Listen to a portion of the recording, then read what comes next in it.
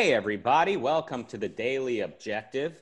And we have something to talk about today that's going to excite a lot of people because everyone always wants to talk politics. Something I try to emphasize here, and I think that my co-host agrees, is that politics is a derivative issue. No matter how much importance lies at stake, it really is a question of the culture that elects these politicians in the first place. And the best example that comes to mind is the Founding Fathers. These were thinkers. These were men of their time. If you consider the Age of Reason and the Enlightenment, these were people that had a lot to say about the individual's capacity to think and to live by his own judgment, and they implemented a system that reflected that, albeit wanting in the department of who's included as an individual. But even in their context, they were taking a bold new step towards implementing their philosophy. And I try to remind the audience, and we try to remind the audience, that first comes spreading a philosophy of liberty, and then we will see politicians reflect that. But nonetheless, let's talk politics today. And for that, we're going to need a man who understands American politics in its deepest sense, because he is from the land that invented democracy. At least so we've been told. Nikos Sotirakopoulos. Hi everyone. So, yeah, I agree with everything that Rucka says, but at the end of the day, many of us are, let's say, politics geeks in terms of, things that we've been interested in, our education background. So it's impossible not to talk politics. So because we recognize this, we start something which we're going to find a fancier name, and the Lord Emperor behind the scenes is working hard for that. But for now, let's call it something like Election Tuesday. So maybe once every week, every Tuesday, we see what's happening with the US election. And usually the saying is that this is the most important election in a generation. We've heard this. We definitely heard it in the previous election.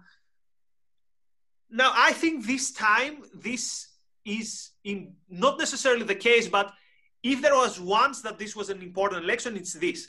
But not because of what is at stake. It's not that, for example, you have individual rights at stake, because unfortunately, none of these two sides really understand them, and we're going to elaborate on that. But because it's the first time that you get this feeling that whatever the result will be, there's going to be trouble. And this is one of the topics we're going to talk about. But before that, so if I told you, Rucka, for how much money would you sit down and watch the whole of the Democratic's National Convention? Name your price. You know what? I would probably do it for $100 a day. I know you were expecting some hyperbolic answer, but it sounds both boring and fascinating all at once. What about you? I'm glad you asked, because I watched not the whole thing. I have to be honest. I didn't watch the whole thing. I watched some of the main speakers, so I have various things to comment on. So here's what looks to be happening. So the Democrats say, basically their line of attack is that Trump is not fit to be president, and this has been shown. This was actually at the center of Michelle Obama's speak. We also saw Bernie Sanders saying that he feels very proud that most of the stuff in his agenda is slowly implemented by the Democrats, which is, by the way, also the big criticism of the other side, that they're becoming, quote, radical left, which is something that I'm not really buying, but that's another discussion. So you listen to that and you say, yes, there is something like that. So even if you hate the Democrats, you think, by voting Republicans, I'm actually sanctioning and telling thumbs up to a guy that no matter what was your view in 2016, he has clearly let you down if you are somehow a reasonable person. But at the same time, you listen to the Republicans and they say, look, if you vote the Democrats, you're sanctioning basically how they've been tolerant of what's been happening in the last months, how they are divisive and intentionally divisive. They play the identity politics card. So, and also the idea is, if you vote for them, the whole of the United States will become California. Alex Epstein had a very nice Twitter thread about the energy situation in California and what would happen if Joe Biden actually implements his agenda in the whole of the country. So here's my question to you. And I know that this is the least philosophical question ever, but which of the two you think is worse? Because one of the two is going to win. And people like you are going to be living in that country. So you cannot just say, let it go to flames, which anyway, it's not a good way to see it. So what's your evaluation of both, let's say, of the competitors? I mean, I see Biden as sort of the candidate that the base didn't want. I mean, the base being like the radicals of that party, the leftists. So they wanted Bernie, and a lot of people even think that he's too centrist, that he's not leftist enough, he's not socialist enough. But Biden is the guy that everyone was rooting against in the vocal part of the Democrat Party, like the excitable, sort of more philosophical, albeit a philosophy that I disagree with, side of the Democrats.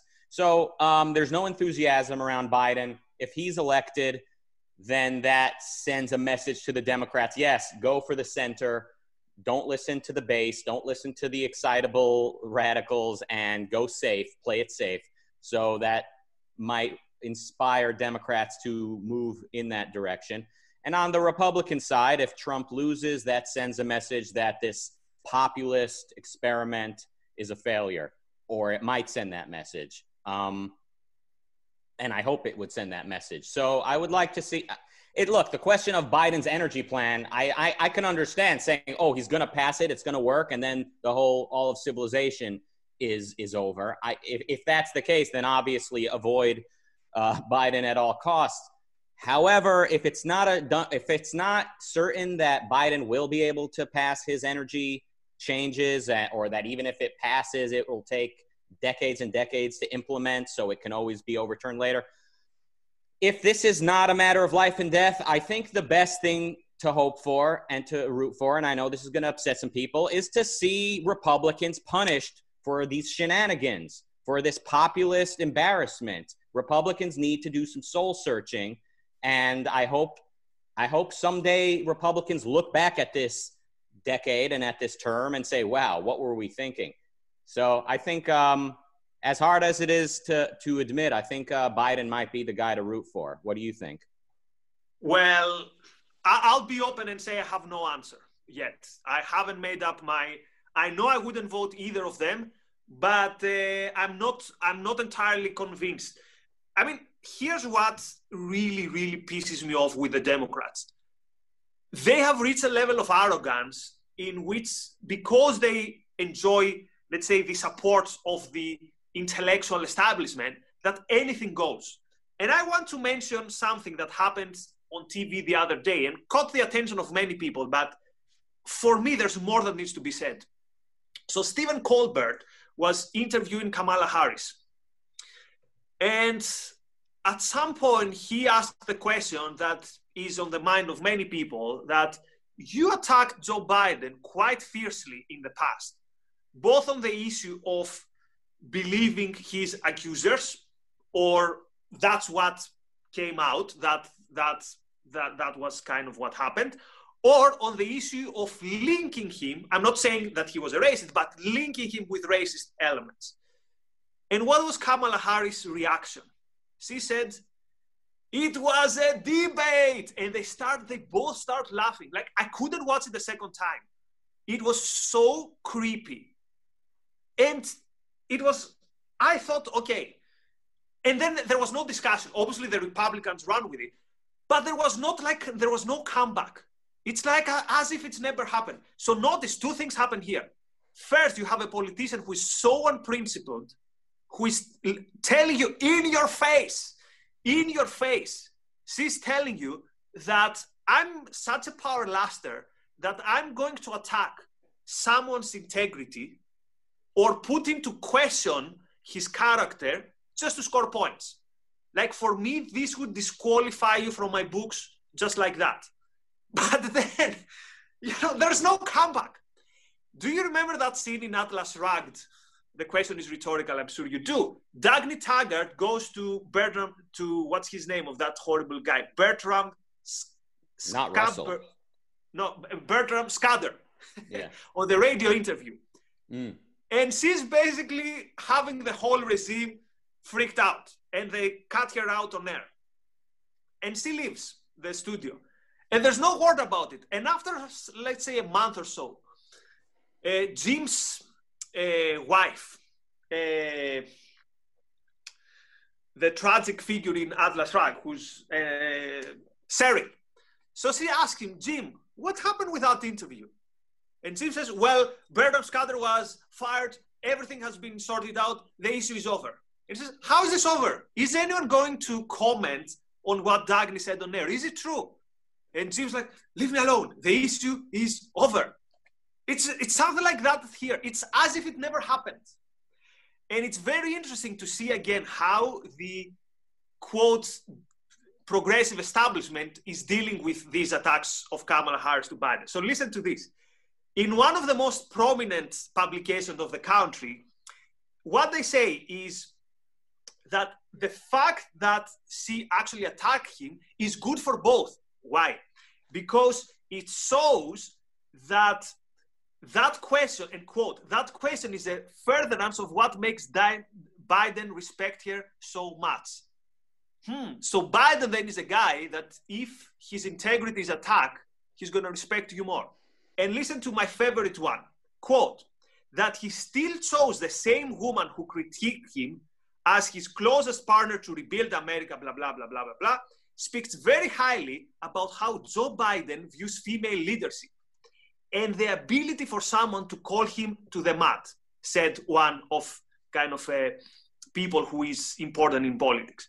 He will, quote, get up, shake hands, and be willing to listen and learn, end of quote. And my question is to learn what? So he needs to learn that he's a bad person or a creepy person or a person that deals with racists. Like, is this the moral character and is this the moral fortitude of the person who's going to be the president of the United States? And again, they are throwing this to our face. And we're supposed to say, oh, yes, you know, it's so nice. So these are the things that I'm seeing. And I can't get my head around the stuff that, okay, I understand how horrible Trump is, but sanctioning this really makes me sick. Look, Kamala was trying to be relatable when she's like, hey, this is politics. It's a debate. And that's supposed to be relatable. And maybe it worked on some people. Maybe some people said, oh, finally a real and honest person is running for office. But look, I mean, Kamala is unpopular. Like, Democrats voted against her in the primaries. And a lot of Democrats didn't like her answer either. The correct answer would have been, the PR answer would have been, listen, there was a lot of racism. There's been a lot of racism in this country, as we can see by looking around us and looking on news. There's a lot of racism, and a lot of us were very uncertain where the racism is. See, I should be her PR person. I know how the game is played. There's a lot of racism happening, and it was unclear. And we were hoping Biden would have done a better job in distancing himself from certain people. But from here on, I'm going to make sure that Biden does not keep any friends close to him that have any of those skeletons in his closet. That's a promise I make to you, America. That would have been the PR answer. But beyond that, let's be fair. I mean, we are, like, both parties and most voters play this game where they're willing to put the past aside. I mean, primary season, every candidate of the same party treats one another like they are the enemy. You know, everyone rightfully, maybe not for all the right reasons, but everyone rightfully was opposed to Trump becoming the Republican nominee. Probably there's probably maybe Bernie sort of was that on the left, or people like him that are too socialist for their liking. And I think Bernie was that in the primary debates, right? Everyone's like, oh, you crazy socialist, we're not going to win this way. Now, suppose Bernie was the nominee. Now you'd have Biden and all these people giving their support to him, and you'd have Colbert. It's pronounced Colbert, by the way. I think his Christian name is Stephen Colbert, but his stage name is Colbert. He would be asking Biden, hey, what happened to Bernie being too crazy and radical to win? Biden would say, hey, it was a debate, you know? So we see this everywhere. I mean, look at all the people who basically accuse Trump of the same thing, right? Of being too cozy with the racist right. And where did that go? How does Ben Shapiro have anything positive to say about Trump after the way that Shapiro resisted the nomination of Trump? So, you know, I'm all for pointing at a spectacle like Kamala on Colbert saying, "Hey, it's a debate," and them laughing and saying, "This is so creepy." It is creepy, but sadly, it's the norm, and we see it everywhere. And I'll just say there's a better PR answer she could have given. Yeah, well, even in Atlas Shrugged after the show, at least, you know, Bertram Scabber was sacked. Here it was like nothing happened. But anyway, here's something fun when you consider politics. So in Greece in the 19th century, there was like a tradition in elections. So there were some people who were like the equivalent of mafia, but with more like a better reputation. So what they do is when you would move the how is it called, the boxes where you with the polls, they would stop you and say, "Excuse me," putting a gun in your head, "can we see what's happening here?" They open the box, they take out the votes that were not of their guy. Back then you didn't vote with paper, you voted with something like rocks, and then they say, "Thank you, now you can take it, you can go back." And I remember when I was taught this in history around 2001, I said, "Oh my God, like that's so primitive, like that's ridiculous." Turns out then the other big issue in elections is mailboxes and mail votes, because the Democrats started a theory that says that Trump is taking away the mailboxes from the country, probably to stop people from voting or whatever. And if you say, what? There's a better theory that comes from the Republicans, which says that there's a good chance that the Democrats are going to interfere with postal voting or mail voting, or how it's called, because they control the unions. True. The unions are basically pressure groups that are going to do anything to impose their agenda. Possibly also true, up to a point, or well, but there is an element of truth. We've seen this in the past in various places. So basically we have the battle of the mailboxes. So basically what we have is in the 21st century in the United States, you have both parties being convinced that this election is not going to be fair. Now, this is not business as usual. I don't remember any election in like modern history in a Western country where I remember such cases in Venezuela. I remember, for example, I think it was Jimmy Carter, one president who went there, you know, as he said, yeah, these elections are okay. Or I remember people going in countries that are not very famous about their records on individual rights or on democracy or however you want to call it. But it's the first time that I see both sides basically saying we don't trust the system anymore, so to speak. So what's your take on the mailbox gate? I mean, this is an excellent opportunity to set an example to the audience and say, I don't actually know the facts on the ground, just like I don't know which police are doing what out there. I can't just tell you, I feel like police are abusing people, or I feel like people are, you know, throwing ballots in the trash unless they agree with the vote. I mean, I literally don't know. All I can say is we do have a semblance of checks and balances. There does seem to be integrity in the election system. And a big part of that is probably that both parties really care about not having their votes thrown out. So there is a balance of pressure being applied to make sure that everyone is paying attention to that. That's all I can really say. And we do see anti-establishment candidates like Trump, and Reagan at one point was sort of the anti, you know, he actually, you know, we remember him sometimes fondly for his speaking about capitalism and individual rights. Compared to today, he was, you know, he was a founding father the way he spoke compared to today. But also don't forget, Reagan spoke about the silent majority. You know, I think he popularized that term. Reagan was the sort of the Trump of his time in that certain respect. He was sort of waking up the slumbering masses and saying, hey, look how radical things have gotten. You know, let's get back to the everyman. Let's get back to the to middle America, you know, the forgotten man. In a certain sense, although, again, compared to today's Republicans, he was a fountainhead of capitalist philosophy. What was I talking about? Yeah, we do see anti-establishment candidates get through. So it's not like there does seem to be some validity to the electoral process. It's not that just some puppet masters somewhere are just picking and choosing the way some people would want you to believe, or else Trump would not have won. Nobody from pollsters to news pundits to anyone was expecting Trump to not only win, but for it to be evident by like halfway through the day that he was winning. So again, I don't, like I said at the beginning of this spiel, I don't entirely know what's literally physically taking place out there, but I have reason to think there is validity to the electoral process. I have no opinion at this time about mail-in ballots, but if it's good enough for the people who actually care about, like who actually are involved in the election, it's good enough for me.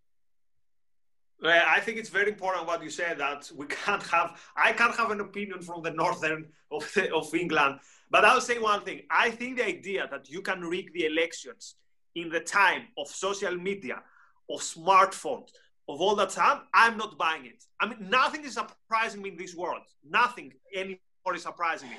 But I would say to people, relax. Probably if you lose is because your program sucks. And not only your program, but also your whole view of the world and your record and all that stuff. But yes. Sorry, I mean, what if Mickey Mouse he rigs the election and becomes president? I mean, then what? The question is, what direction are we moving? What do we believe culturally? What values are being advocated for? And that gives us an indication of where we're heading in the future. You know, everyone acts like this election is it. For once, I don't know if this election is actually it. And for once, I'm actually hoping the, quote, capitalist-friendly party loses because they need to do some soul-searching, and I'm tired of their antics. True. However, the Democrats didn't do much of soul-searching. They doubled down on identity politics after 2016, but... Yeah, but they nominated a sleeping old white man to be their president, so... You know, you might need to reward them for electing a guy that they don't are uninspired by. If we say everything today, there's nothing left for next election Tuesday. Right. Although I'm sure life is gonna give us plenty of stuff to talk about. Anyway, many thanks to all our listeners, to the viewers. Support the show, share it if you like it, and from me. And from Rucka, thank you very, very much. Bye-bye.